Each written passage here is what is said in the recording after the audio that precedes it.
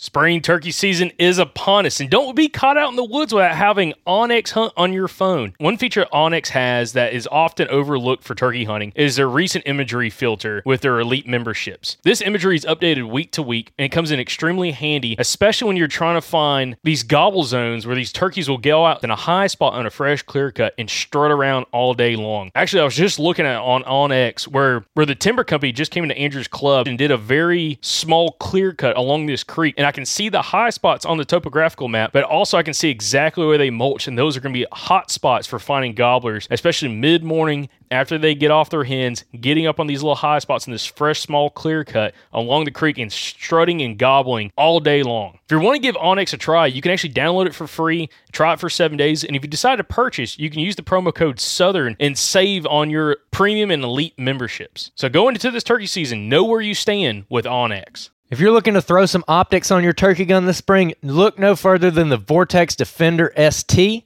This is the red dot we're going to be running this season. We're excited about it. This thing's built like a tank, super lightweight, super long battery life, everything you need in a good turkey red dot. And if you want to get a discount on that red dot or any other Vortex optic, go to eurooptic.com and use the code SGN10 to get a discount. That's eurooptic.com, code SGN10. If you live in the Gulf Coast region, you need to find yourself at the EcoWild Expo May 10th through the 12th in Mobile. It is the premier outdoor expo for the Gulf Coast region, and we're going to be there. We're going to have a booth. We're super excited about it. Can't wait to meet you guys that live down there. We absolutely love the Gulf Coast region, so to be a part of this show, we're super excited about. We're going to have past podcast guests there at our booth for you to talk to, guys who are relevant for your area, who you can talk to. You can pick their brain. You can joke with them, laugh with them, tell them your story, whatever you want to do. It's going to be an awesome time. We're already working on some past podcast guests, but hey, if you live in this area and you have a suggestion for someone you want to see at that show, write in and we'll see if we can get them. There's going to be all kinds of exhibitors at the show that are focused on hunting, fishing, conservation, and recreation. There's going to be activities for the whole family there. They got axe throwing, archery. They're going to have our podcast booth. And then for the kids, they got touch tanks, a honeybee exhibition, a raptor show, kids fishing tank, BB gun range, and a butterfly house. So you're going to love it. Your kids are going to love it. It's going to be an awesome time. So head on over to ecowildexpo.com to get more information on the show and to go ahead and grab your tickets. And hey, mark it on your calendar. May 10th through the 12th. Be there. We want to see you, and we're excited to talk to you. So we'll see you at the EcoWild Expo this May 10th through the 12th at the Mobile Convention Center in Mobile, Alabama. When you need mealtime inspiration, it's worth shopping Kroger, where you'll find over 30,000 mouth-watering choices that excite your inner foodie. And no matter what tasty choice you make, you'll enjoy our everyday low prices, plus extra ways to save, like digital coupons worth over $600 each week. You can also save up to $1 off per gallon at the pump with fuel points. More savings and more inspiring flavors make shopping Kroger worth it every time. Kroger, fresh for everyone. Fuel restrictions apply.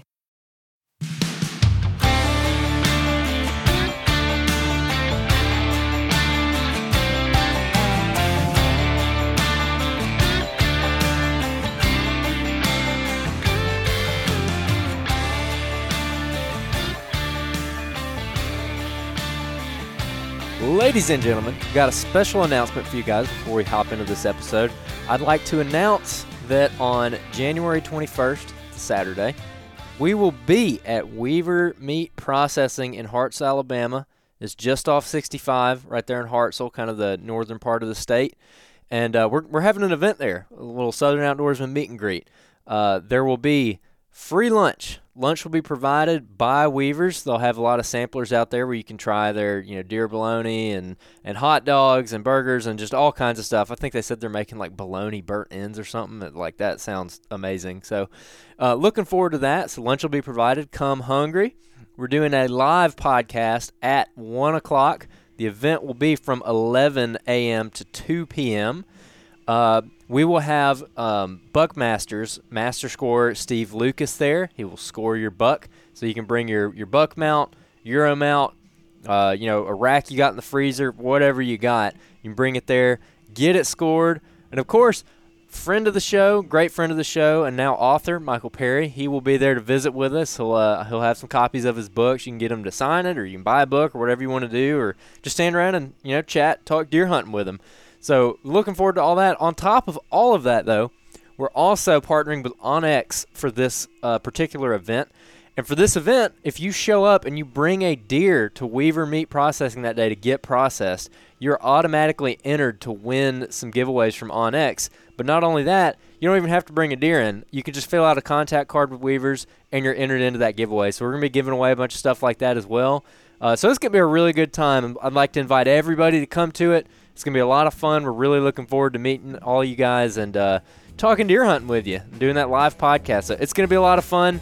Can't wait to get there, shake everybody's hand, hang out. So make sure you mark your calendar, January 21st, 11 a.m. to 2 p.m. Be there. So without further ado, let's jump into this episode with Mr. Justin Houston doing a deep dive on terrain features.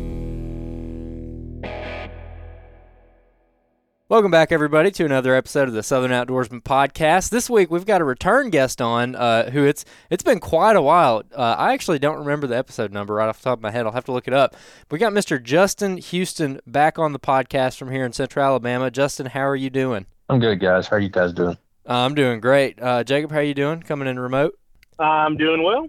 Guys, super excited for this episode. So, Justin, thanks again for joining us. No problem, man.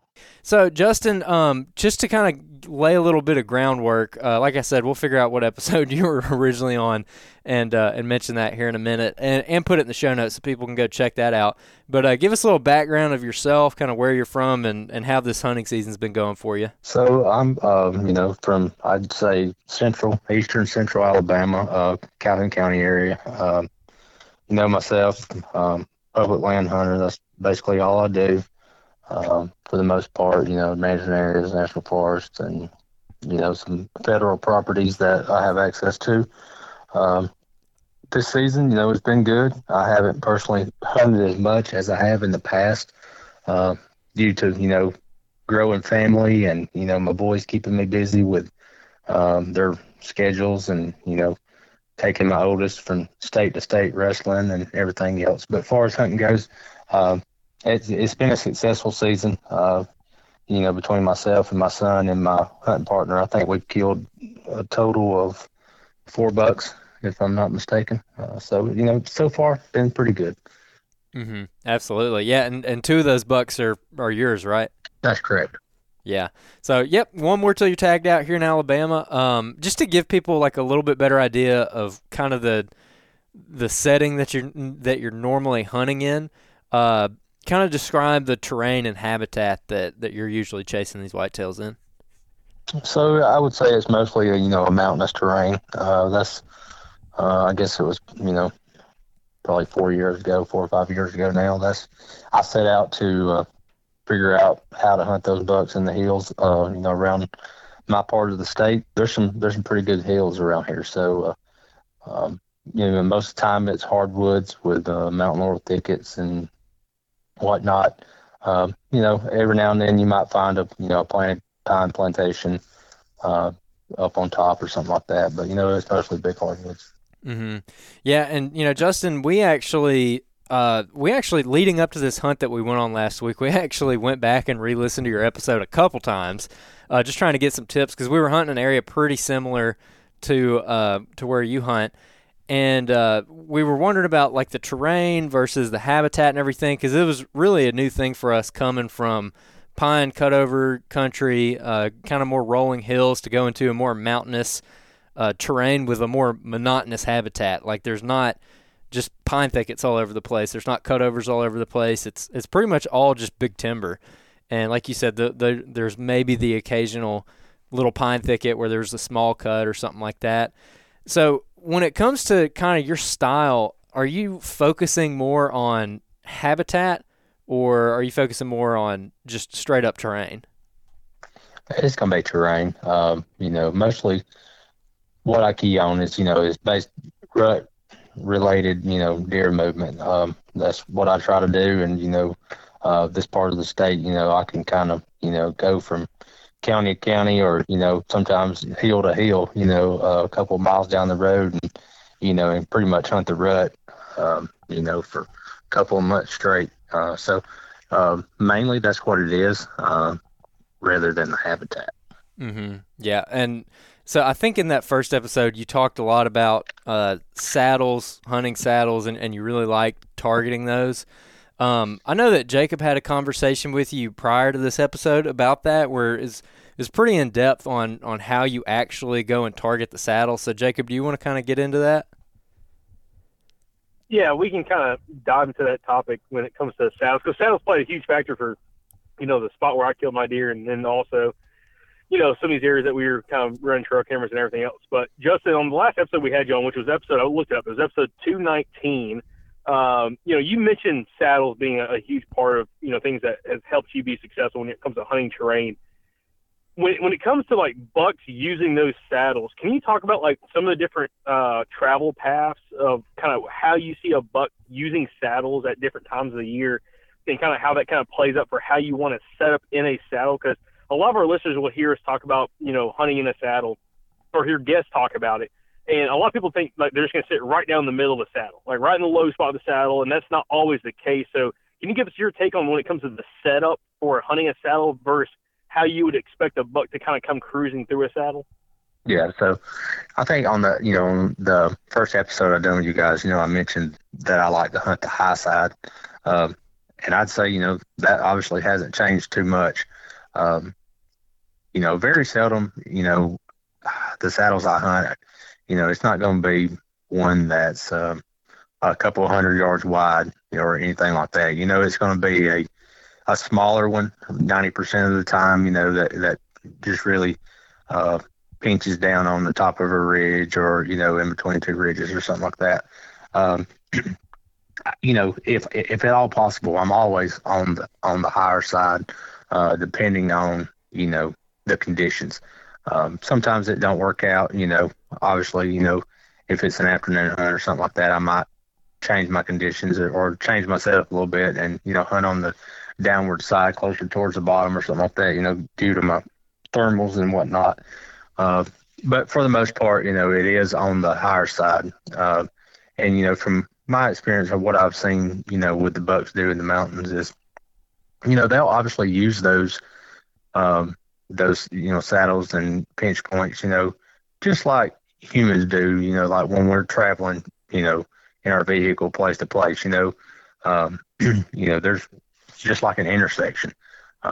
And I'll see those bucks they don't always particularly just, walk through the middle of them. But they walk in close to them. And from my experience, I think they're doing that, to, basically they're like the police officer, looking for speeders, if that's a good example, because that buck knows there's a lot of traffic coming, through those areas. And what I see is, sometimes, he'll walk the high side just close enough to maybe scent check it, or just kind of eyeball it to see what's going on, and, and kind of hang out for, a minute, slowly making his way through there, checking scents and whatnot. But that's how I've seen them use it, in my opinion. And sometimes it's not always a super defined saddle. It may just be the, a pinch in top of a ridge, that they use, for those same conditions. Yeah, Justin, there's a lot there that you just said that we can get into. But one of the things is mentioning how the bucks, like, they kind of hang off to the side of the saddle. With that, are you talking more about them bedding on the side of the saddle, or maybe just them kind of paralleling it, kind of walking past it, on the side of the hill? Yeah, I would say, like paralleling it, walking past it. So, like, I think I mentioned hunt on the first episode, where I had the spot I was hunting, the buck. He walked, I would say he walked I'm going to say it was the western side of the ridge that day, and that buck was actually walking with the wind at his back, walking to me. But, he was walking that dark side that morning, and coming around, and, and it pinched just a little bit, but he wasn't going to walk through it, but he walked just on the edge of it, just enough to where it, he could see it, he wasn't necessarily going to smell anything, you know what I mean, because the wind was at his back blowing to it. But, he was walking that direction, just on the, outside edges of it to see, you know, what was going on. Yeah, that's interesting because I'm pretty much exactly what I ended up seeing on our recent hunt. We had these 2 bucks come down out of this little kind of glade area, and they did exactly that. They paralleled that saddle, and they were walking just off the lip of that saddle where they could see up on it, kind of in that flat spot between the 2 higher areas, and they could definitely see up there. And one of them actually ended up peeling off, and he got down pretty close to us. He ended up walking like 50 yards below the saddle, and he just stood down there and hung out for like 20 minutes until dark. He came out right at sundown, and he stayed there pretty much until the end of legal light, just hanging out, almost like he was listening maybe up there, Right. trying to hear if anything else was walking through that saddle. You know, I've had an experience before hunting a saddle or a pinch point like that. And this was, you know, really before I set out to get an understanding of how to hunt terrain. But, you know, looking back at it now, I recall sitting there that morning and, you know, and I just had like an uneasy feeling that something was there. And I almost felt like it was watching me. And as I got to looking, you know, I glanced over to my left and, you know, really started studying. And there was actually a mega 6-point, you know, that was standing over there like 75 yards. And that particular buck, he stood there for 15 minutes, you know, just eyeballing everything below him, you know, and trying to pick up on any movement, you know, that was there. So they definitely do that for sure. So with that kind of setup, you're saying you like to set up on the high side of the saddle, meaning, you know, like a saddle's created by 2 high spots on a ridge, and the saddle is the low area between the 2 of them. So you're saying you want to get on the higher side of that. How does that play with your thermals in the evening where it kind of starts getting to dark and, you know, your thermals are going to go downhill, potentially right into that saddle? Is that just something that you're doing for a morning or midday hunt and then you get off the side of it for an evening hunt, or do you just hunt on the high side either way? So, you know, I'll be honest with you, you know, like evenings have not been my strong point. You know, I'll be honest with you, I think honestly, this year was the first buck that I've killed in the evening since 2014. And I know that probably sounds ridiculous, but it's the truth. And, you know, I'm not ashamed to tell you that. You know, in a way, I kind of have probably, you know, the amount of evenings I've hunted since I started hunting the mountainous terrain, you know, it's honestly, you know, probably 10% of all the hunts that I've actually been on. So, but, you know, like that particular deer that I killed this year, you know, it was an evening hunt, and I knew that, you know, my particular normal setup, you know, wasn't going to work, you know, due to my thermals and whatnot. So, you know, on that deer, you know, he wasn't necessarily using a specific saddle. You know, there was like a north-south running ridge that had an intersecting east-west, and then, you know, like the east-west had some finger ridges running off of it.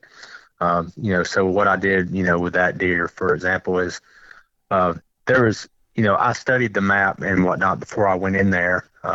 And, you know, just so everyone is aware, you know, this wasn't a deer that I had found myself. This was, you know, 100% a deer that my buddy had found, and, you know, he was nice enough to take me in there and, you know, and kind of tell me where to go. So, you know, but I studied the map, and, you know, and I figured out a spot where I could hunt, and I felt like it put me in the right position to cover all of those terrain features, but at the same time put me just below where I thought I might see the deer come out. And, you know, and that's exactly what happened, fortunately. And it might not ever happen again, you know, but it happened like that day. So, yes, to answer your question, you know, in the evenings, I am having to change my setup a little bit to be able to hunt, you know, those mountainous areas. Mm-hmm. So you also mentioned that you were catching, like you caught, I think you mentioned a minute ago, you caught a buck on the dark side of the ridge, I guess in the morning. meaning he's just on the whatever, like I guess the western side of the ridge. Sun's rising in the east, shining, so that western slope's going to be still in the shade, and he was traveling that. Is there kind of anything to that? Is there a reason that you're setting up trying to see that dark side of the ridge? Like, do you find them traveling that in those early morning hours more? Well, and I don't know if it's a thermal related thing to where it's still maybe at their advantage. If they're walking just off the crest on the westerly side, due to the thermals obviously still falling on that side for sure. I'm not sure if that's what it is or not, but I have noticed, that bucks do prefer, in my opinion, that's where I see them a lot of times is walking that darker side. And, first thing, I actually had a guy reach out to me a couple weeks ago, probably been a month or so ago now, and asked me some questions on how I hunted, certain spots like that. And, I can go back to that deer that I mentioned that was actually walking that, that westerly side and explain the situation, just the way I explained it to this gentleman, like that ridge there was, let's just say it was 400 or 500 yards long. And what I done on that particular deer was, and there's been some others as well as, before I go in there, I try to find the spot that I can put myself on the same playing field as the buck, or, I'm going to put myself in a position to where I can hunt the western side of the ridge and the eastern side of the ridge, and be able to cover as much ground as possible. So that, that helped me with that situation too. Mm-hmm. So you're just trying to basically get to where you can see the middle of the saddle, but also see down both sides of that hill on either side of the saddle. I don't want to put myself in an area, where I'm really limited to only seeing the top or only seeing the western side or the eastern side. A lot of the ridges, in my area, they're not really, I'm not going to say that they're, hundreds of yards wide across the top, but they're not the little, skinny finger ridges that you hear about more in, western, northwestern Alabama. There's not as many as those around here as there is in that part of the state. So, I just don't want to limit myself by climbing on either side, and either risk, getting busted with falling thermals on the dark side, or, hunting the eastern side with rising thermals, but then not seeing any deer, so I just try my best to, find that one spot, on the ridge, that's going to put me in position to be able to cover as much, of that ground as possible. Mm-hmm. Yeah. And that's something that Jacob actually talked to you about, I think, before this hunt that we just went on.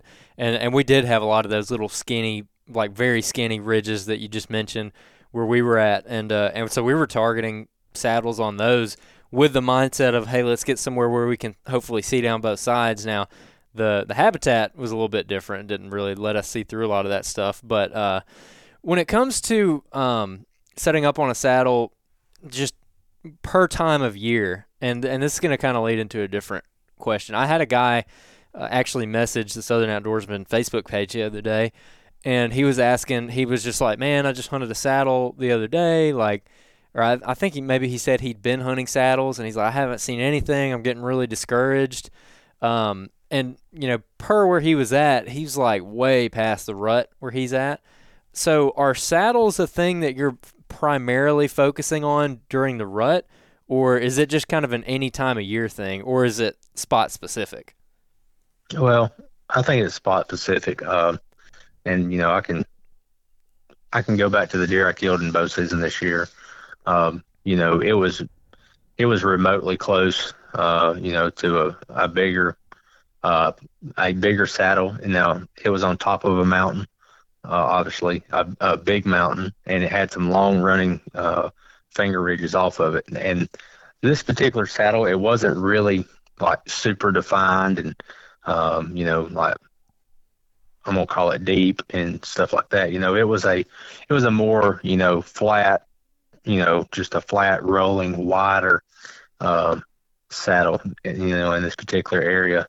And it actually had a few oaks that were dropping, whereas there wasn't anything dropping on the sides or the or out on the fingers.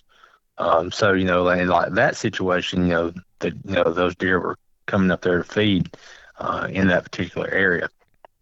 But probably 90% of the ones that I do target, are deer in the rut. I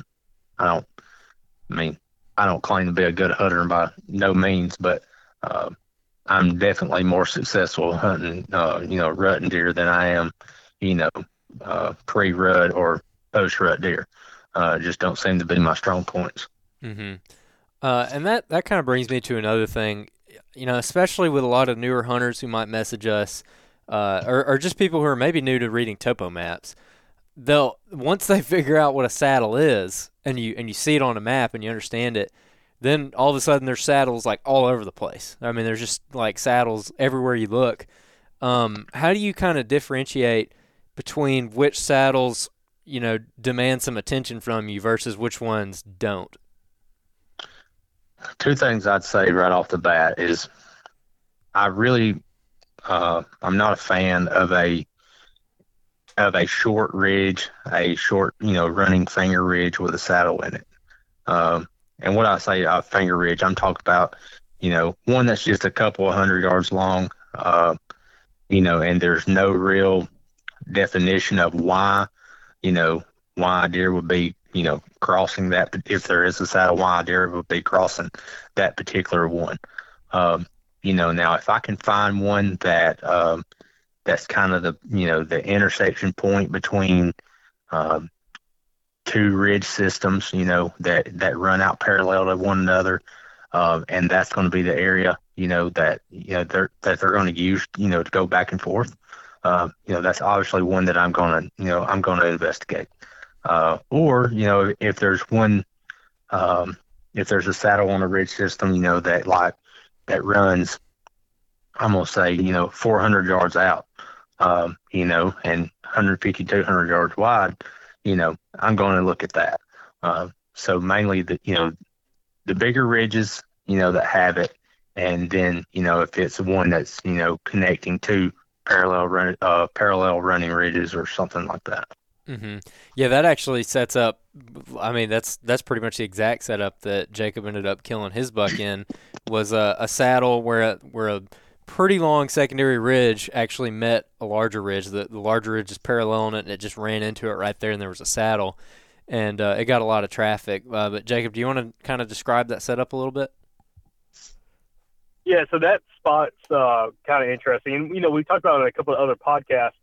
But again, it was just one of those, larger saddles right there along an area that has, not only like the terrain that kind of would, really funnel those deer into that saddle because you had thermal hubs on either side of that saddle.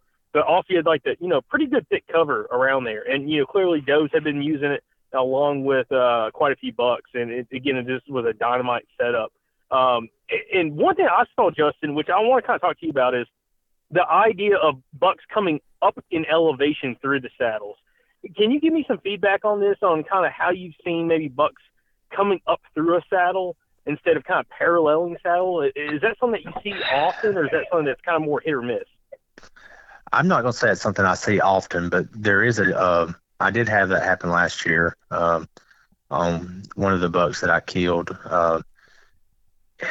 A buddy of mine, we had met that morning, probably about like 8:00, and the objective of the day was really just to go. I had marked a few spots on the map, and we were going to go check them out.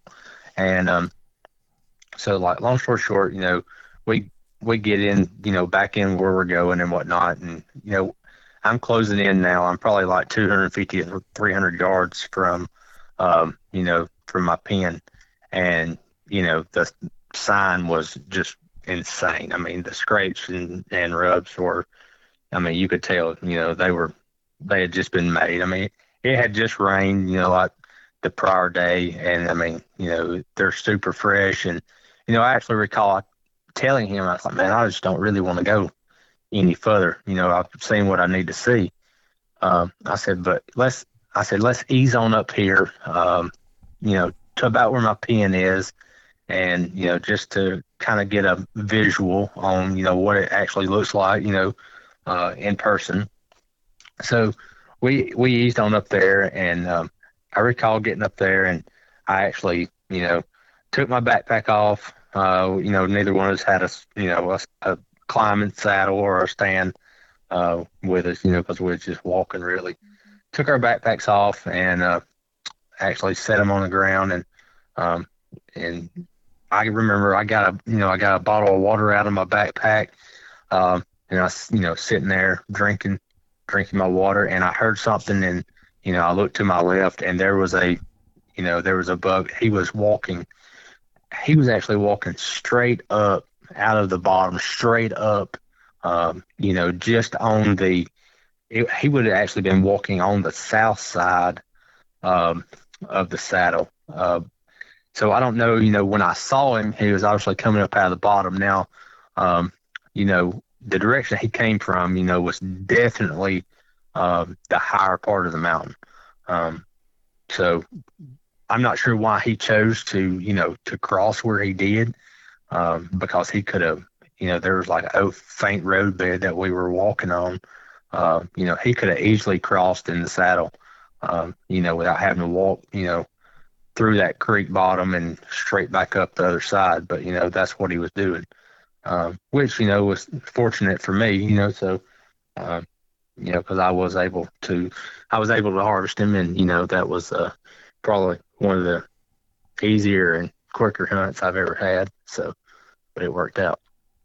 Justin, I got to bring this up too. So one thing I noticed, after hunting a lot of these saddles for, going on 6-7 days, was a lot of the movement that I was seeing was, again, some of that paralleling movement that you mentioned, but also a lot of movement that was coming up and down in elevation at a 45-degree angle to the saddle. And what I mean by that is, like, the day I shot my buck, I was sitting on the high side of the saddle, or just off the high side of the saddle. And that morning, I think I saw 10 or 11 deer that morning. Every deer I saw was kind of quartering up in elevation. It was a morning hunt. They were coming up the eastern side of the slope, and they were either going up and around into the saddle, or they were coming from the low spot of the saddle and kind of going around, almost, I guess, paralleling, but coming up in elevation up the high side. And again, it's kind of like a 45-degree angle that they were kind of coming up in elevation in and around the high side of the saddle, which was kind of interesting because, again, sitting there, I was like, man, I was wondering, like, how hard it would be to potentially bow hunt this. But after seeing that spot, it had so many deer come within bow range, and it all seemed like they were just kind of coming up in elevation at a 45-degree angle around the high spot, which made it really kind of interesting, again, about just how that deer movement was kind of laying out. And, again, just how consistently, at least that morning, it was like. But also when I had run-ins with a few other bucks earlier in the hunt, a few days previously, it was actually an afternoon hunt, an evening hunt. They were coming off the saddle. I was sitting below on the low side of the saddle, just off the top, and they were coming off the high sides of the saddle at a 45-degree angle, cutting below the lowest point of the saddle, and then kind of dropping down in elevation where there was more sign in the bottom. And again, I thought that was kind of interesting. It's not like every deer was trying to go through the saddle, but it seemed like all the activity was in and around the vicinity, especially close to the high spots of the saddle itself. Right. And I like to use this scenario. It's like humans, like when we travel places, we obviously, or I know I do, I pull up the MapQuest and, punch it in, and you look for the quickest and, most convenient routes, and sometimes, it's going to give you the interstate. Sometimes it's going to give you the highway option or whatnot, but, it gives you those specific routes. You're not driving the back country roads, all the way to Gatlinburg, Tennessee. You're going, you're running the interstate. And, I think deer, to an extent, certain times of the year, especially does, they know how to travel through the mountains. they know that just like we do the roads that we drive on every day. And I firmly believe, they do that for a purpose. Now, I think the bigger bucks, obviously, they don't obviously always take the same routes as the does, but like during the rut, when they let their guard down, I think that's why we end up seeing those deer in those particular areas, because they know they can use those, those saddles and pinch points, and they might not necessarily walk right through the middle of them, like you're saying. They can walk the 45-degree angles around, around the top of a ridge or whatnot, to get down to the creek bottom, to feed at night, or, if they're coming back up out of it, from in the mornings, coming out of those bottoms, going back up to bed, they know the route to take. It's just like we know the route to take. Yeah, and I'm speaking about talking routes, Andrew. I'd love to start talking, getting some access. But did you have any other questions, Andrew, specifically on the saddles itself? Yeah, one thing is there any specific things that have to do with? Well, let me put it this way: are you looking for certain things in proximity to a saddle that make you think that it's going to be worthwhile? The reason I ask is, are outside of like big monotonous hill country, I guess, you'll have people talk about, if you're going to hunt a saddle, it's got to have something of value on basically either side of it that will make deer want to cross through that thing, like bedding over here, food over here, or like bedding on both sides, or something like that. In the particular areas that we were hunting, we were actually hunting the high spots of the ridges actually had a lot of bedding on them, and so the saddles were almost like little gaps between bedding areas, and it ended up being really, really good. It set up really good for that kind of stuff. So is there anything that is in proximity to a saddle that when you see it, you're like, okay, I need to go check this out, or anything lacking from the proximity of a saddle where you're like, I don't know if that's really worth my time hiking in there and looking at this one?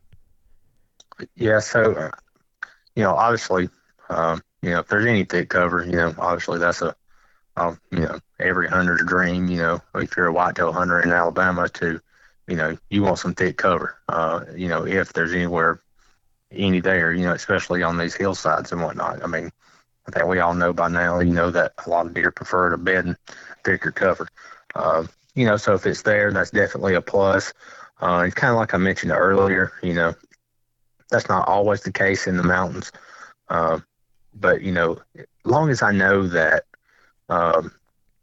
there's, a good bit of acreage, on the other side, from, where the deer may be coming from, I like it. And what I mean by that is, I've just never been a fan of hunting a particular ridge where maybe there's only, 4 or 5 acres, on the opposite side, of the saddle.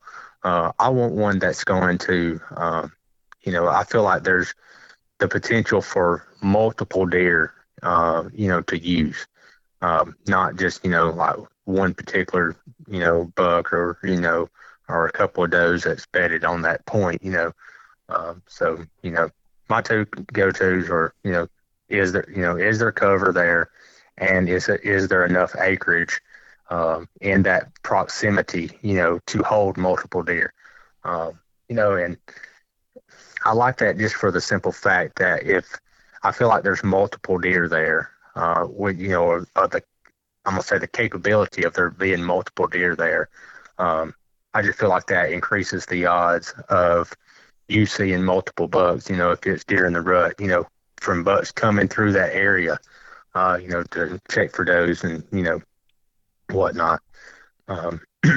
Because, if they're there, the bucks are, they know they're there as well. So I just try to put myself in those, in those particular type of saddles and areas, for my own benefit. Yeah. And how much does all this change? We've been talking about big mountain country, or at least what's big mountain country for us Alabamians. But do you have any experience in maybe some more gentle rolling hills, not terrain that's quite as big or harsh as what we've been talking about, and hunting saddles and that kind of stuff? Not particular. I could use I went to Northwest Alabama last year and hunted a management area, and there was hills there. It's a little different than what we're used to here in my area. It had more of like I'm gonna say like bluff gaps and stuff like that. Um, and so you'd have long running flat finger ridges, and when I say flat, like they would be so flat sometimes you would forget that you were on a finger ridge, and they would be 300 or 400 yards long, and then all of a sudden it would just drop down a bluff down to the creek. So on those long running finger flats, we were pretty successful in seeing deer in those type of areas. But as far as like more general rolling type saddles and whatnot, here locally, I don't really have that much experience with them, to be honest with you. Mm-hmm. What about any other, like I want to get into access and everything, but are there any other terrain features that, are just as kind of noteworthy as saddles have been for you? Because, it sounds like saddles are kind of your main thing, but are there any others that you're like really trying to target? Well, for the past couple years, I've started playing, I'm gonna call it like a different role, if that makes sense. And I guess it's kind of due to the fact that there's a lot of guys that have obviously caught on to saddles and whatnot. I don't think it's a secret, these days, by no means. If you, especially if you know how to read a topo map, you know where they're at, you know what they look like, and a lot of people's going to hunt them. And and I feel like that, some of those areas that probably wasn't getting pressure, 10 or 11 years ago now are seeing pressure. So, but what I'm getting to on that is there's areas where, bucks live, that don't have saddles. And I'll even say this for myself, for ever since I became, familiar with topo and how to read them and whatnot, I've overlooked those areas. And that's something. So I've been trying to get back to, other type of terrain features, other than just saddles. Because I feel like there's a lot of acreage out there that's getting overlooked, because people are so focused on the saddle. And it's like I mentioned earlier that, the second buck I killed this year, he was actually in an area, that didn't have a saddle. So, but it was there was, north-south running ridges, east-west running ridges, finger ridges, had gullies, coming up. And, I studied the area and, and I felt like I put myself in the best position to cover all of that terrain. So I definitely think, it's worth everybody's while, to obviously look at other stuff, other than the saddle, because, deer obviously, use that kind of terrain too. Mm-hmm. Now, kind of getting onto the access thing that Jacob mentioned earlier, this is an interesting subject because it's not necessarily something that we'd had to deal with very much until this hunt, and that was like your entry and exit to these saddles and how that works. Because when we were hunting in the area we were hunting last week, or 2 weeks ago, I guess it was now, there was the saddles up high, and then you had big creek bottoms, and our access was up and down the creek bottom. Well, the deer were coming off the tops. They were coming off the high spots, next to those saddles. They were going down through the saddles, and they were dropping off the side of the hills, and they were going down into those bottoms and just making all kinds of sign during the night. And there was one night in particular, it was the night that I passed those bucks, and Jacob had a bunch of bucks run by him.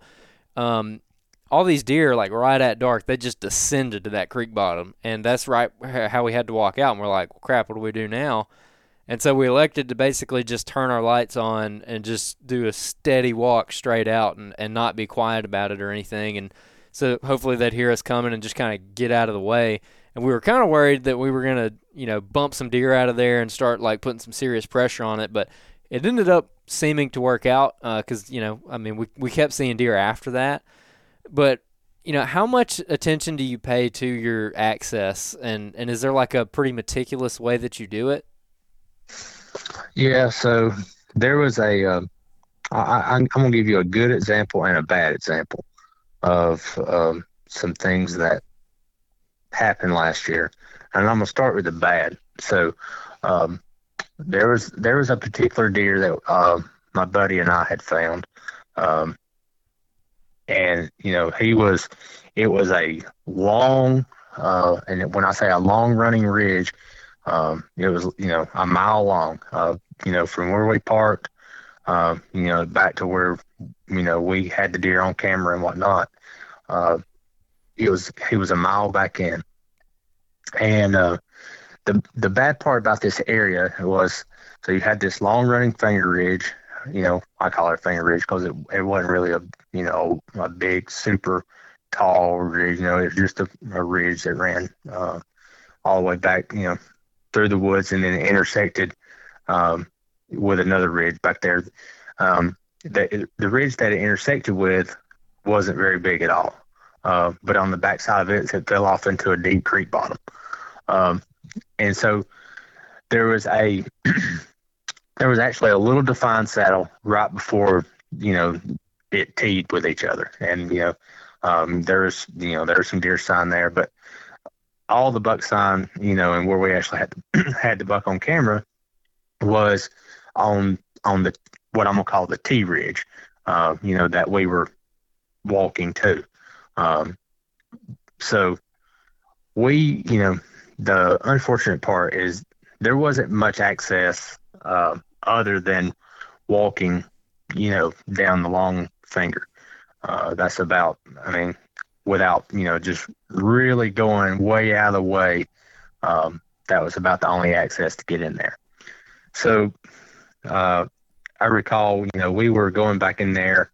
It was during bow season one day, and before the leaves fell, anything like that, and we got in there, and and it was obviously our first time in, since turkey season, and we got in that we was coming off of the hill, fixing to go through the saddle, and he says he kind of put his hand out and stopped me, and he saw a deer, and long story short, there was 8-point feeding over there on the opposite side, on the intersecting ridge.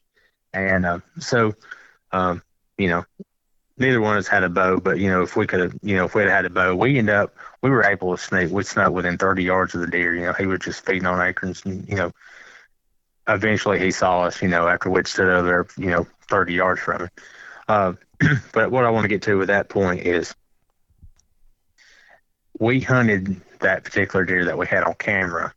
There's no telling how many hours that we both had. I would say it was well over 40 hours in the tree back in that particular area. And neither one of us ever laid eyes on him or any other bucks. I don't even think I saw a doe. Now, you talking about, discouraged now. I was beyond mad, at the point when I had, had 20 plus hours in the tree myself and I haven't saw anything. But, there was no good access in there. And I feel like, once we put the pressure on, going back there a couple of times, I felt like we were blowing him out. We blew him out and, he didn't come back. And and as the season went on, there were some other guys kind of parking remotely close to us, and they wasn't going as far as we were, but you could kind of tell where they were stopping, and we kept going. But I felt like if we could have come in from the backside and hunted on the on the intersecting T part of the ridge, we'd have been lots better off, if we were hunting, if we were set up there and, anticipating the deer to come from the way we generally walked in. So, that situation, it just didn't work for us. We wasted a lot of time. Really the whole, first anything from black powder season to like the first 4 weeks of gun season, we hunted that area. And it just, it didn't work out for us. And then like later on in the season, we were back in there scouting, and we had hung some cameras, in different areas, and we had actually, we actually ended up getting deer on camera, and they had like totally changed their, their movement pattern. Once, we were back in there and whatnot. So, we boogered that spot up, and it didn't work for us. So, the good example I want to give you is a little bit later in the season, after we had, pulled the plug on that particular spot. I had, my dad and I, we had went hunting, if I'm not mistaken. I think it might have been Black Friday or something like that, if I recall correctly. And, I had done some map scouting and, had a spot picked out. And so he and I, we tear out and we're going up through there. And I seen a couple of does get up off the side of the ridge. And, I kind of watched the way they went, and they went right to the spot that I had marked. And so I told my dad, we just, backed out and went to the truck. And so I got to studying it, and there wasn't a good way in there. And what I mean by that is it was a big ridge, like I'm talking a big tall ridge, north side of it covered in mountain laurel, dropped off into a creek bottom. And really that, like the face of that ridge was, honestly, it was only about 100 yards off of the road that, like the main driving road. And to get back in there to that spot that I had marked, I had to walk, it was way up this creek bottom. I'm talking, probably a mile. And then there was a drainage, that shot right up the side of the mountain. And then I was able to get, in there on the back side, of that big mountain, and really hunt what you would say the south end of it. But there was no good way, you had to go that way. So the bad part about it was I knew, the leaves were all on the ground, they were crisp, so if you hunt hardwoods, and once leaves fall off the trees, a mouse or a squirrel can sound like an elephant, coming through the woods. So I knew the deer were bedded up on the top of that mountain. And so I was like, I got to be able to get back in there somewhere, somehow. So I got to thinking about it, and I said, you know what? I've got to walk. I know I got to walk this creek bottom, but I can't just walk this creek bottom because they're going to hear me. So I recall telling my dad, I said, look, I need it to, we need it to rain, and I need the wind to be blowing. I need all these conditions, to be able to get back in there and get in there undetected. Well, a couple of days later, that fortunately happened. I recall I was, sitting at home one night trying to decide where I was going to go. And, and it's like, hey, you dummy, you got all the, the conditions that you need to go to this spot. And so that's what I done. The next morning, it was wet, it was raining. I'm saying it's still drizzling. It wasn't raining at the time, but I was able to get in there undetected and walk all the way up that creek bottom, slip up that drainage, and get back in on the south end of that big ridge system. And I was fortunate enough to kill, an old deer that morning, probably around 7:30, 8 o'clock. So that's, two good examples, in my opinion, of one good example and one bad example of, how to access and then how not to access. So it's amazing how big of a difference that can make if you truly just don't have a good way to get into your spot. your hunt's kind of over before it even gets started. And that first area that you described actually sets up really similar to how we had to access the area that we hunted 2 weeks ago, where we had to basically walk. We weren't walking on top of the ridge. We were paralleling the ridge in the bottom and just trying to stick right next to that creek and just walking right up the middle of that thing. And then once we got even with our spot, we would kind of shoot straight up and over the ridge. Just straight up the side of the ridge to whatever saddle that we were going to hunt. And thankfully that area was, I think, maybe on a large enough scale that we were able to kind of get away from it or we were able to get away with it because the deer were bedded far enough away that we weren't really blowing them out or anything like that. But it was still a challenge because there's really one way in and one way out. And if we just got really lucky with the wind, because if the wind had been something different, then we couldn't have went in there at all, hardly. We would have blown everything out. So how much does that play a factor as well? Just the wind and the wind direction, as well as how it kind of swirls in the mountains. This may sound kind of off the wall, but do you try to predict how the wind is going to maybe deflect off of some ridges and stuff and have a general idea of okay, if I go right here, it's going to kick back really hard most likely because of the steep face? Or do you do anything like that?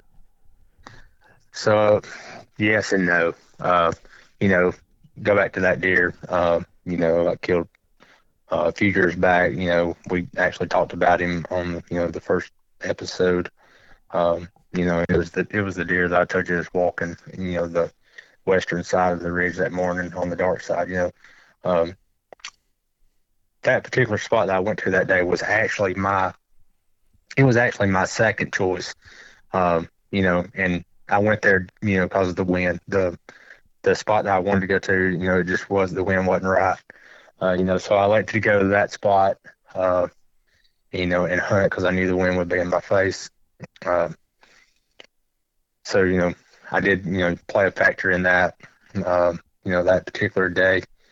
And then last year I found a spot, on some, I'm going to call it was some refuge land,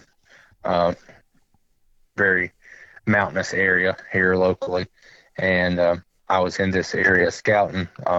It was probably, it was the last week of September. And, so I had went back into this one area and scouted. And when I was coming back out, walk up on, I can't, tell you how many points the deer had, but he was probably a solid, 125, 130 inch, deer. He was wide, probably 18 plus inches wide.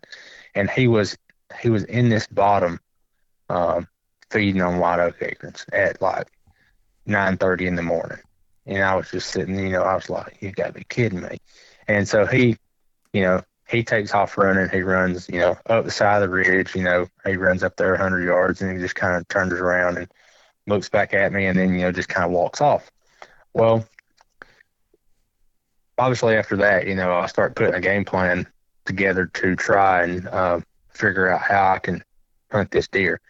And so to give you a kind of a description of how it laid out was, I come in from the top and I walk through. It's kind of flat, and then it starts dropping off the mountain.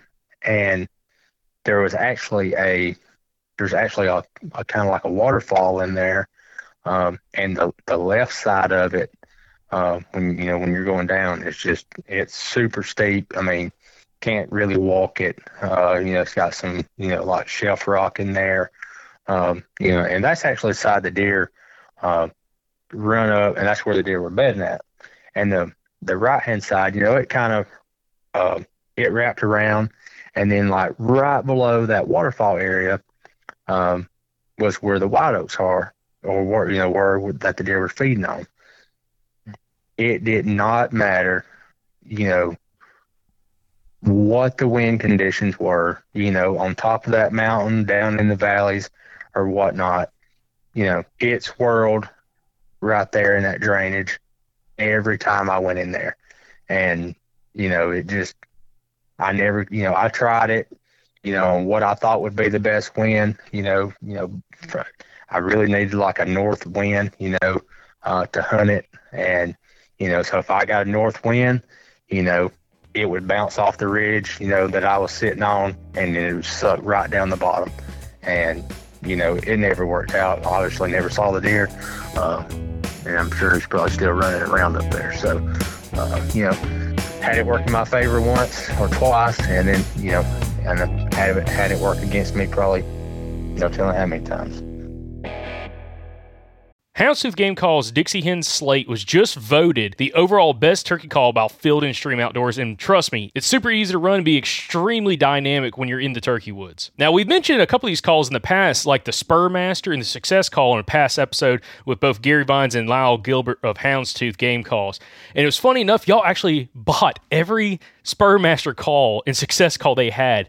Now, pay attention to their website. They're going to have some more come up in stock in the next few days. So when they come available, make sure you get one if you did not purchase one before they sold out last time. Both the Spurmaster and the Success Call are fantastic for hunting high-pressure turkeys, whether you're on a hunting club where you have a lot of other members hunting those same turkeys, or if you're on public land. Again, both of those calls will make you sound a little bit different from everybody else and be a lot more subtle in your calling technique and be able to really help close those distance with those gobblers. So if you want to give Houndstooth Game Calls a try, go to houndstoothgamecalls.com, use the promo code SOP24. Again, promo code SOP24 for 15% off, houndstoothgamecalls.com. TruLock Chokes has been made in Georgia since 1981 and offering a wide range of chokes, over 2,000 different chokes for all kinds of shooting activities. You might be wondering why you'd want to purchase a TruLock choke, and it's to improve your shotgun performance, absolutely guaranteed. And as a great example, we have Andrew Maxwell here. And Andrew, you've had some pretty good luck, again, kind of switching out chokes and trying out the Precision Hunter choke from TruLock. So, Andrew, what's been your experience so far? Yeah, I've used the same choke for several years now. I never really thought much of it, and I got the TruLock choke in. I patterned my gun with the first choke at 30 and 50, and then I switched to the TruLock and changed from 30 to 50. And the 50-yard pattern on my gun with the TruLock choke is unbelievable. Like, everybody's jaws were dropping. Like, when we were out there with Mike and Sam, we were all super impressed. I mean, it's throwing a better pattern at 50 now than it was throwing at 40 before my old choke. And Andrew, you're shooting the Precision Hunter choke from TruLock. It's a great option. The same chokes I have in my shotgun. So guys, if you want to give TruLock a shot this spring, you can head over to TruLockChokes.com. That's TruLockChokes.com. You can also use the promo code SOUTHERN at checkout at TruLockChokes.com and save 10% on your order. Again, give TruLock a shot this spring, especially if you're not happy with the performance of your shotgun, and shoot with a more deadly pattern with TruLock. That kind of brings up another thing. Just with wind and wind swirling, especially when you get in these bigger hills, I mean, that kind of thing definitely happens a lot. Let's say that you're maybe in one of your saddles and you're in a good spot and you're feeling good about it, and you just get some like real bad wind swirling for whatever reason. You know, like all of a sudden that wind hits you in the back of the neck for a little while. Are you gonna stick it out and just kind of hang out and see what happens, or are you gonna bail and go to a different area? Man, I'll be honest with you. I feel like if I bailed every time that happened, where I hunt, I feel like I'd be, that'd be a lot of trees that didn't have any bark left on them, and I'd probably have trails cut through the woods, you know what I mean? Because it's going to swirl. That's just all there is to it. And, and that's kind of, I kind of mentioned something earlier, about I try to put myself on the same playing field as a deer. I try to give myself an advantage or on that same playing field. And what I mean by that, is I want to hunt a spot where, if in any way possible, if it's morning, I'm above him, and hopefully, if the wind is wrong, hopefully, maybe my thermals will work in my favor, and he doesn't bust me. Or I want to be, what I say on the same playing field is on a spot on that ridge where he has to come to my level, and and we're both right there, and maybe, just maybe, I'm able to see him, for the 5 or 6 seconds that I need to get a shot, you know, prior to him busting me. So, I'll be honest with you, there probably been a couple of times where I bailed, when the wind was swirling, but for the most part, here in the hills, I just try and stick it out for the most of the time. That's something that we hear from a lot of different guys who, just frankly, kill a lot of big deer every year. They have these spots that they go hunt that they're confident in, and if the wind swirls, then the wind swirls, and they're just going to sit there anyways. Or even maybe take it a step further, they'll have spots where they really don't know where the winds or where the deer are going to come from, and so they don't really care what the wind is. They just go hunt it, and they sit it, and they put their time in those spots, and they're extremely successful doing that. So that's just always kind of an interesting thing that I like to ask people. Yeah, and I think it's a little different here than it is. I'm gonna say than the Midwest. I mean, I've been there. I've been up to Illinois and Indiana and all those states and hunted. It's a little different in my opinion there than it is here. Because if you get the wrong wind and you're hunting I'm gonna call it a wood lot, between some cornfields, and it's blowing right down there where the deer are bedded, then it's pretty much gonna screw you up. But like here, and I know there's been a couple of guys that have talked about it. I don't feel like our bucks, they don't bed on the same ridge every night. Especially during the rut season. Obviously they don't. I feel like our deers, they got a loop. It might be 5 miles, it might be 2 miles, but those mountainous deer, they're coming through these areas, once every few days. Some of the cameras that I run and my buddies run, that seems to be the tail. And I can give an example of that, as far as, so that second buck I killed, the area that I killed him in, my hunting partner, I told you, it was his spot, not mine. I'm giving him all the credit for it. But he had, we actually had 3 shooters on camera in that particular area. And all of them have been killed now. He killed one of them, and then actually another guy killed one of them. Funny story is he actually saw a deer on the back of a guy's truck when he was coming out of this particular management area, and recognized it and pulled over and asked the guy. He was like, hey, did you kill that deer in such and such area? And the guy was like, yeah. So it's just that's my buddy's luck a lot of times. He just runs into crap like that. But but what I want to get to on that is, like, in that area, we would go, we wouldn't have these bucks on camera for 3 or 4 nights, and then all of a sudden, he would show up, and he'd be in the area for hit 2 or 3 cameras, and then he's gone again. So I just don't think our bucks stay in one core area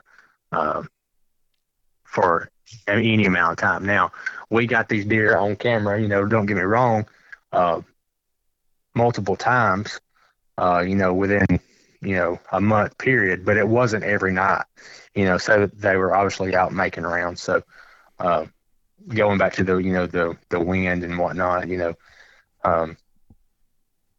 don't always know where they're going to come from. I just don't, sometimes we have a general idea, but, here in the hills and mountains, it's just a little different. So I just try to stick it out for the most part. We saw very similar stuff too, actually, on our cameras.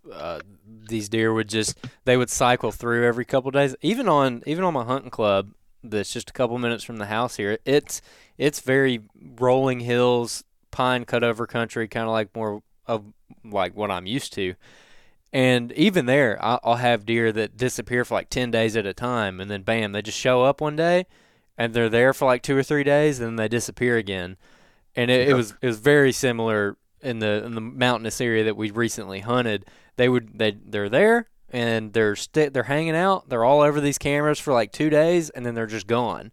And then, sometimes they'd show up 3 days later. Sometimes they'd show up 12 days later. I never really found out like a rhyme or reason to it. And then a hot doe got in there and all hell broke loose, and it worked out for us. And then they all showed back up at one time. So that's we got lucky and hit that. I think there was probably 1 or 2 does in there that just came into heat, and I mean it was just an absolute buck fest. So it was a lot of fun. So like this particular area, just to give you an example of like how the deer move in there.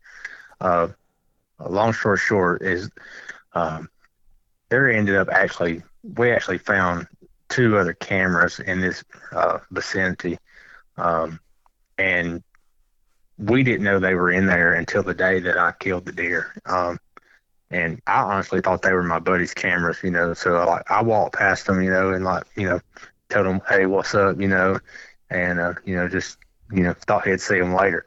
Well, long story short is, they ended up belonging to another guy, and we actually knew him, what's the chances of that? We actually knew who he was. He actually reached out to me because he, I may or may not have, held my deer up in front of his camera, like when I dragged him out that night and showed it to him, and told him, wait just 1 second, went and got it, whatnot. But, it was funny looking back, but, what I want to get to on that is, so he had 2 cameras in there, and one of his cameras was like legit not 100 yards from, my buddy Joe's camera.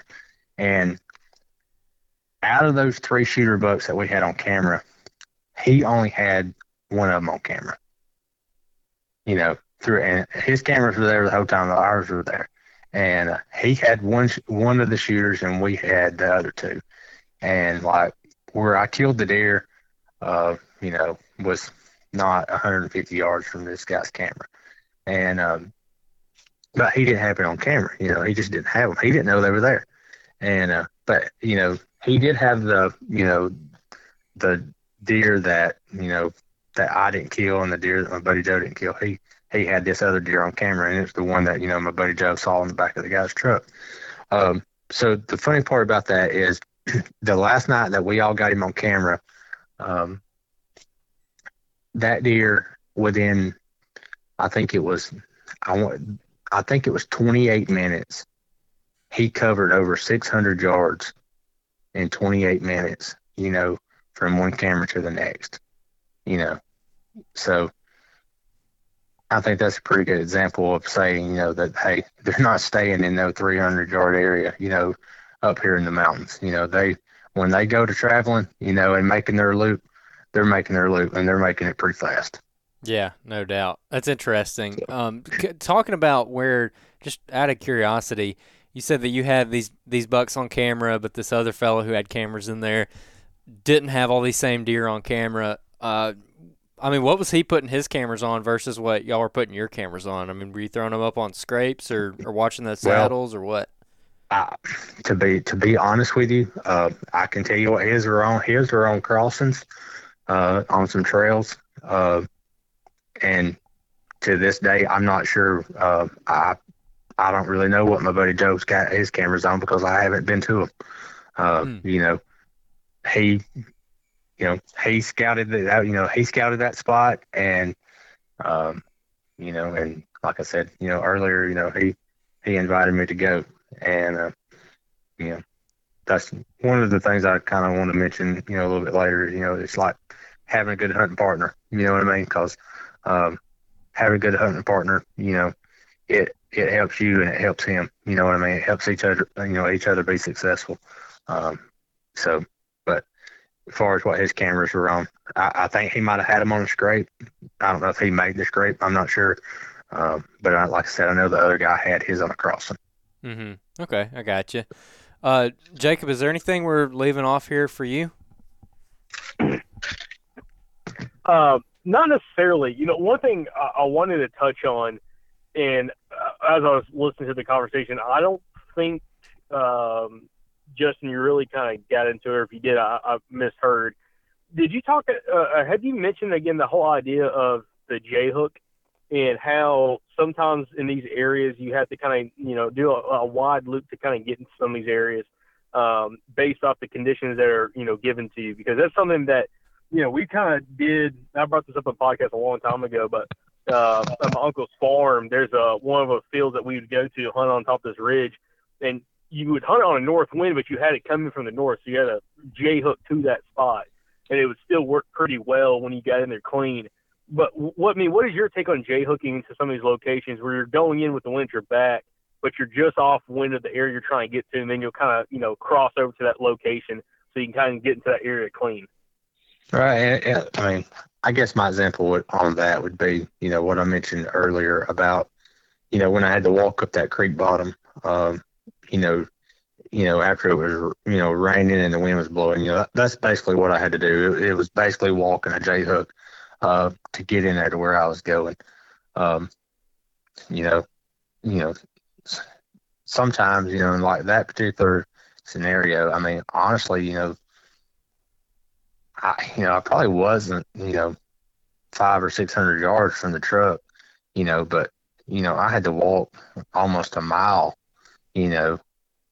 back in, up the bottom, through a drainage, up the backside of the ridge, to get to where I was going, to make it work, or otherwise, there wasn't no way I could even get there, without walking, like straight up, a vertical incline.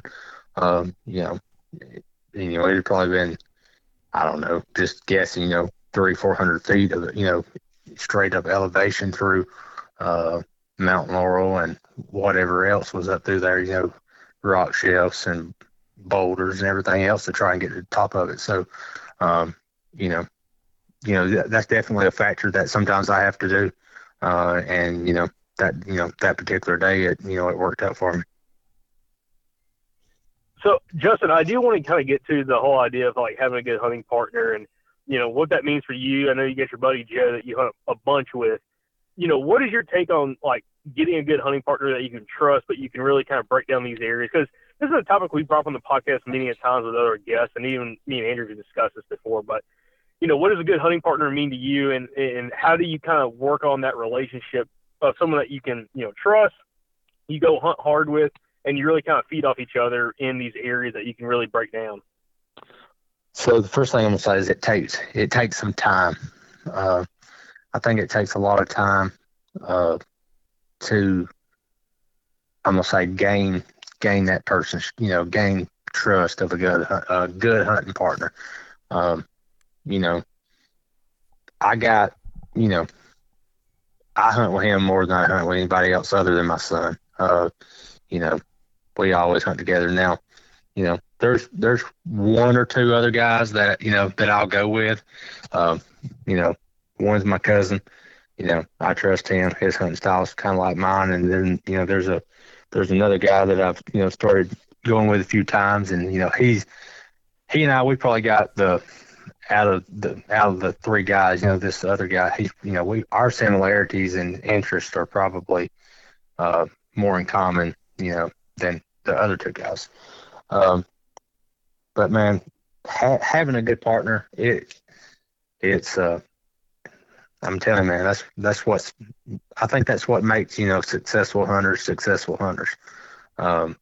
Because, for example, like, I got two boys, a wife, bless your heart for putting up with me. And, me doing all the, hunting and, mount scouting that I do. I actually got in trouble just, before the podcast started because I was in there, looking at some maps from, for where I'm going this weekend.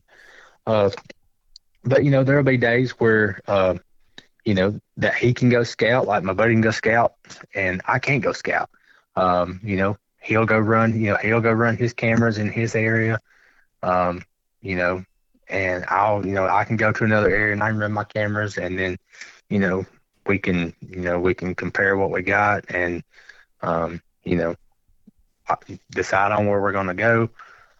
He knows where I'm going to be, I know where he's going to be. We're able to cover more ground that way. There's no telling how many bucks, pass by guys, just because you just can't simply cover enough terrain by yourself, So having that guy, I think it really, increases your odds of seeing deer. One of you's probably gonna see something. Whereas, if it's by yourself, you may or you may not. And you always got somebody there to ask advice. I mean, I've killed a good many bucks over the past few years, but one thing I'll just be opening up front with you about is I don't mind asking him for advice. And he don't mind asking me for advice. Sometimes we don't always agree on each other's opinion. But we still ask. And I think that's a something that, you don't need to be scared to do.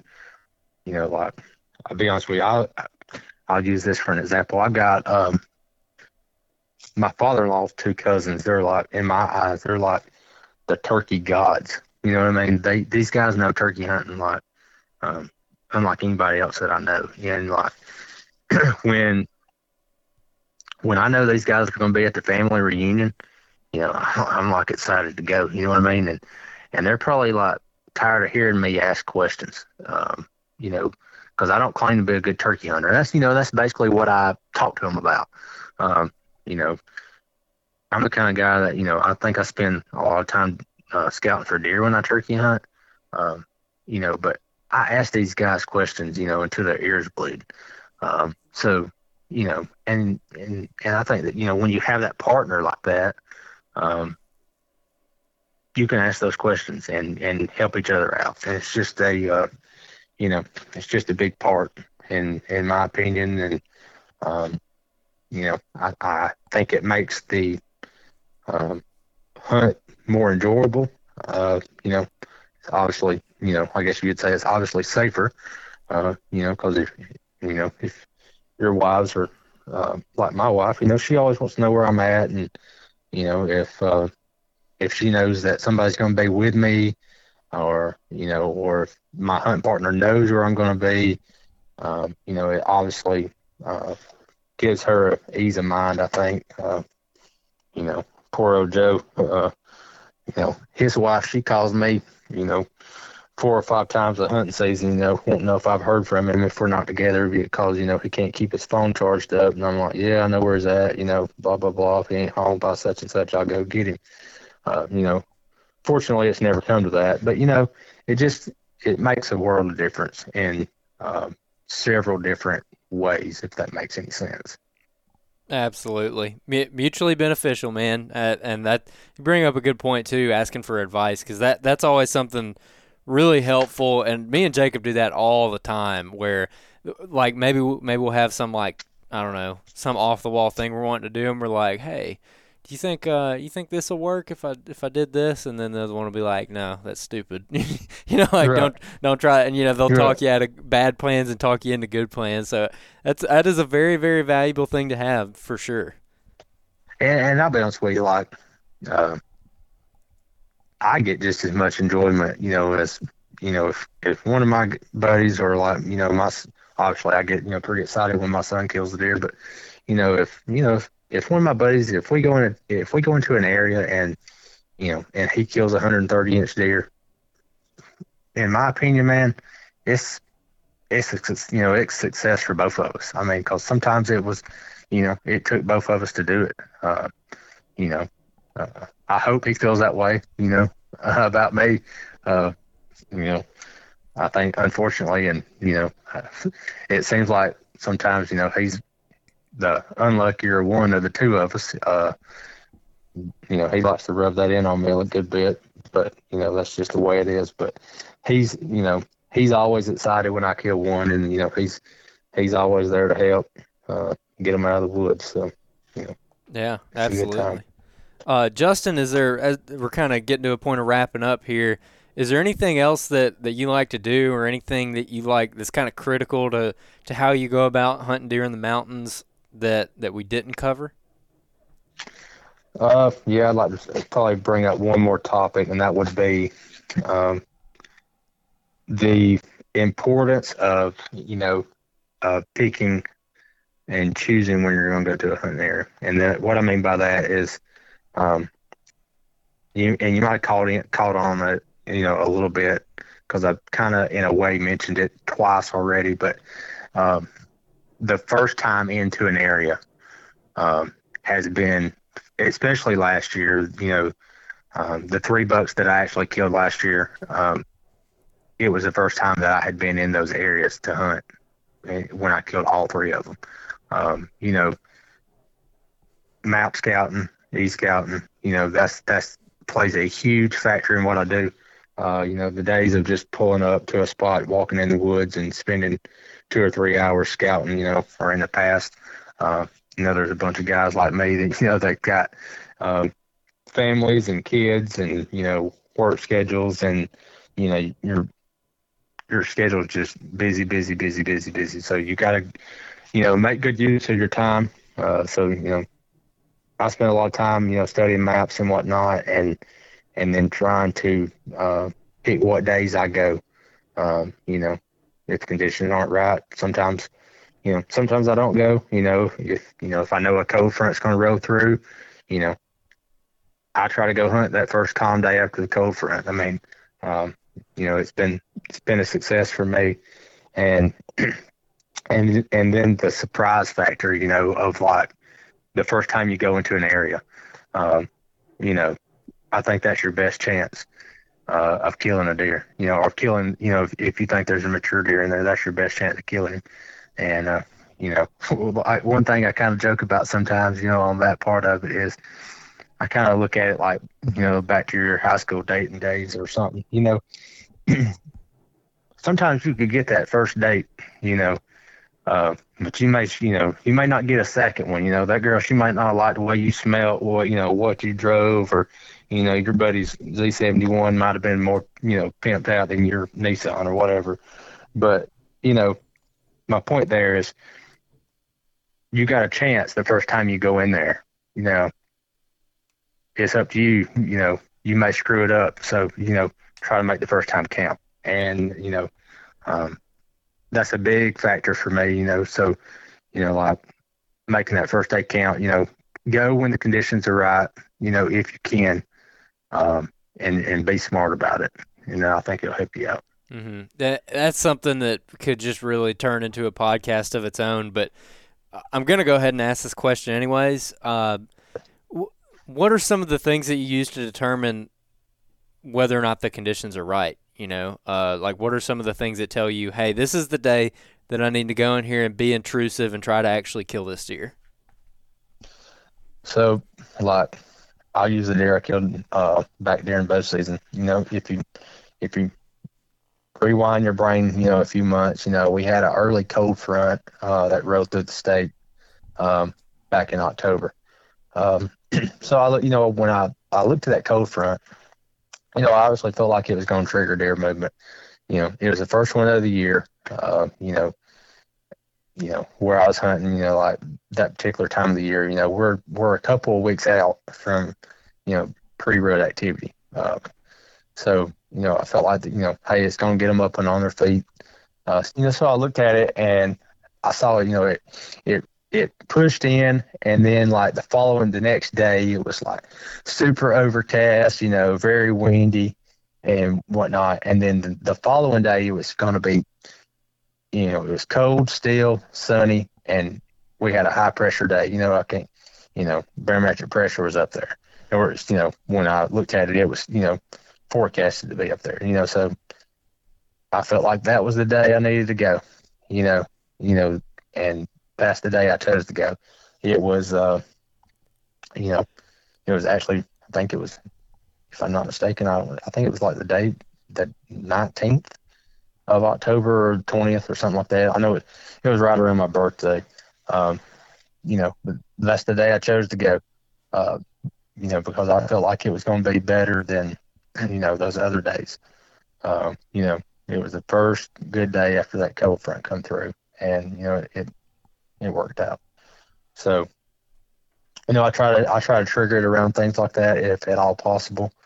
You know, maybe it ain't a cold front. Maybe it's a, for your past couple of days, we've had some stormy conditions, raining a lot, and like, this afternoon, it was actually, we had a sunny afternoon and it was cooler conditions outside. And I don't know about you guys, but my phone's been lighting up, ever since we've been on the podcast, with cell cam pictures coming in.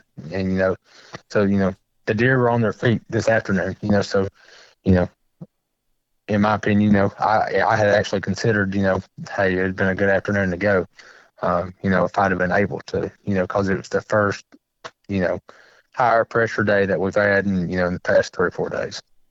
And so it sounds like that barometric pressure really plays a big role for you then? Yes, I do study it, for sure. If it's 29, I'm staying at the house. If it's down there at the 29 mark, to me, I feel like I'm wasting my time. I ain't never seen many deer when it's down there that low. And I tell you another thing, like I'm a big advocate for too, is like, the predicted deer movement times. And, I don't know if it's coincidence or not, but if it says it's a major movement time in the mornings, you know what I mean? I ain't gonna lie to you. I perk up in that seat, like it's like my wife bringing that steak to the table. You know what I mean? Because I feel like they're fixing to be coming. Yeah, absolutely. Anything that I guess that maybe correlates with moon phase, but maybe you're just getting that data from those kind of major minor feeding times? Yeah, I mean, I'll be honest with you, like, I actually looked, I was actually looking at that like right before the podcast started because I'm planning on going in the morning, but I'm not a big fan of a full moon, me personally. I don't know. I personally, like the next week or so, after the full moon, but so. Absolutely. I'm more, obviously if I'm going to go, prime movement times are going to be midday tomorrow. And I mean, based off experience, that's when I'm going to see the deer. I mean, so I definitely believe in it, for sure. Man, we could go on for a long time about conditions and everything, but we're here pretty close to the point where we need to wrap it up. Jacob, do you have anything else? Yes. One thing, Joseph, I want to ask, you talked about this, but I think it goes hand in hand with talk about your first time in is your best time. In the last few years, how many times have you killed, or how many spots have you killed multiple bucks in compared to like different spots you killed, a buck in, once? So, if I'm trying to think back, so the 2 deer I killed this year, they were both my first time in. The 3 I killed last year, they were all first time in. I'll be honest with you, man, looking back to like 2017 or 2018, I still don't think there's been I don't think I've killed 2 bucks in the same spot yet, to be honest with you.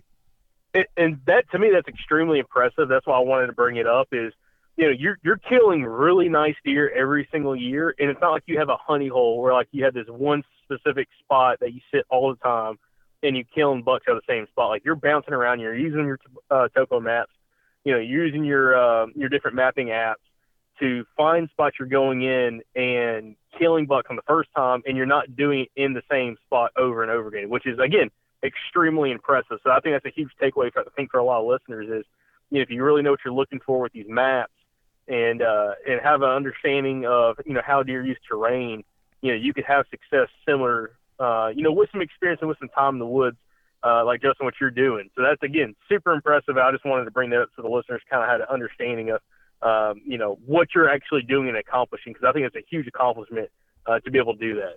Right. So, I mean, and I want to make it clear, like, I'm not biased about, like going back to those other, some of those spots. And I have been back to them. And I've seen deer in them, but, but I, to this day, I don't think there's not one that's coming to my mind that I've killed, like 2 in one spot. There's some spots I haven't been back to. And definitely some spots I want to go back to that I just haven't got back to, yet. But that, I definitely do have some of them on my interest, I guess you'd say, to get back into for sure. I've kind of, there's a couple of them, I felt like, I killed the, mature deer out of them. And, I just kind of been, I guess in a way, if it makes sense, hoping one, another deer get back in there and, make it his home. So I guess time will tell, if that actually plays a factor or not, or if that actually holds true. Well, that's a good point to bring up too, because I feel like that also makes you a more versatile hunter. I mean, if you're bouncing around like that and being able to have success in multiple areas, that's just every time you get one, that just gives you that much more confidence to hit that next spot and go into the next area, and you can keep fine tuning your method and everything to the point of where, I mean, you get really versatile and really effective with your strategy, and you're able to go in and kill a deer on the first time on a lot of these hunts. Right. Yeah, like I said, I don't I think some of it's luck, but at the same time, I think you gotta put yourself in the situation to be lucky, if that makes sense. Absolutely. Well, Justin, we appreciate you coming on, man. I wish you the best of luck in filling that last buck tag. We still got, a lot of our brothers and sisters from the Midwest may not, their deer season might be ending right now, but we're just getting started for a lot of the state. So, you still got a pretty decent amount of time, actually over a month of good rutting activity if you want to travel around. So, excited to see if you're able to fill that third buck tag, man. It's going to be exciting. So, but anyways, we appreciate you coming on, Justin. You have any kind of concluding thoughts you want to throw out there? No, man. I just say I encourage you guys, you ain't hunting, get out there and get after it. Absolutely. All right, well, thanks for listening, everybody, and make sure you tune in Friday for the Friday Breakdown edition of the Southern Outdoorsman Podcast.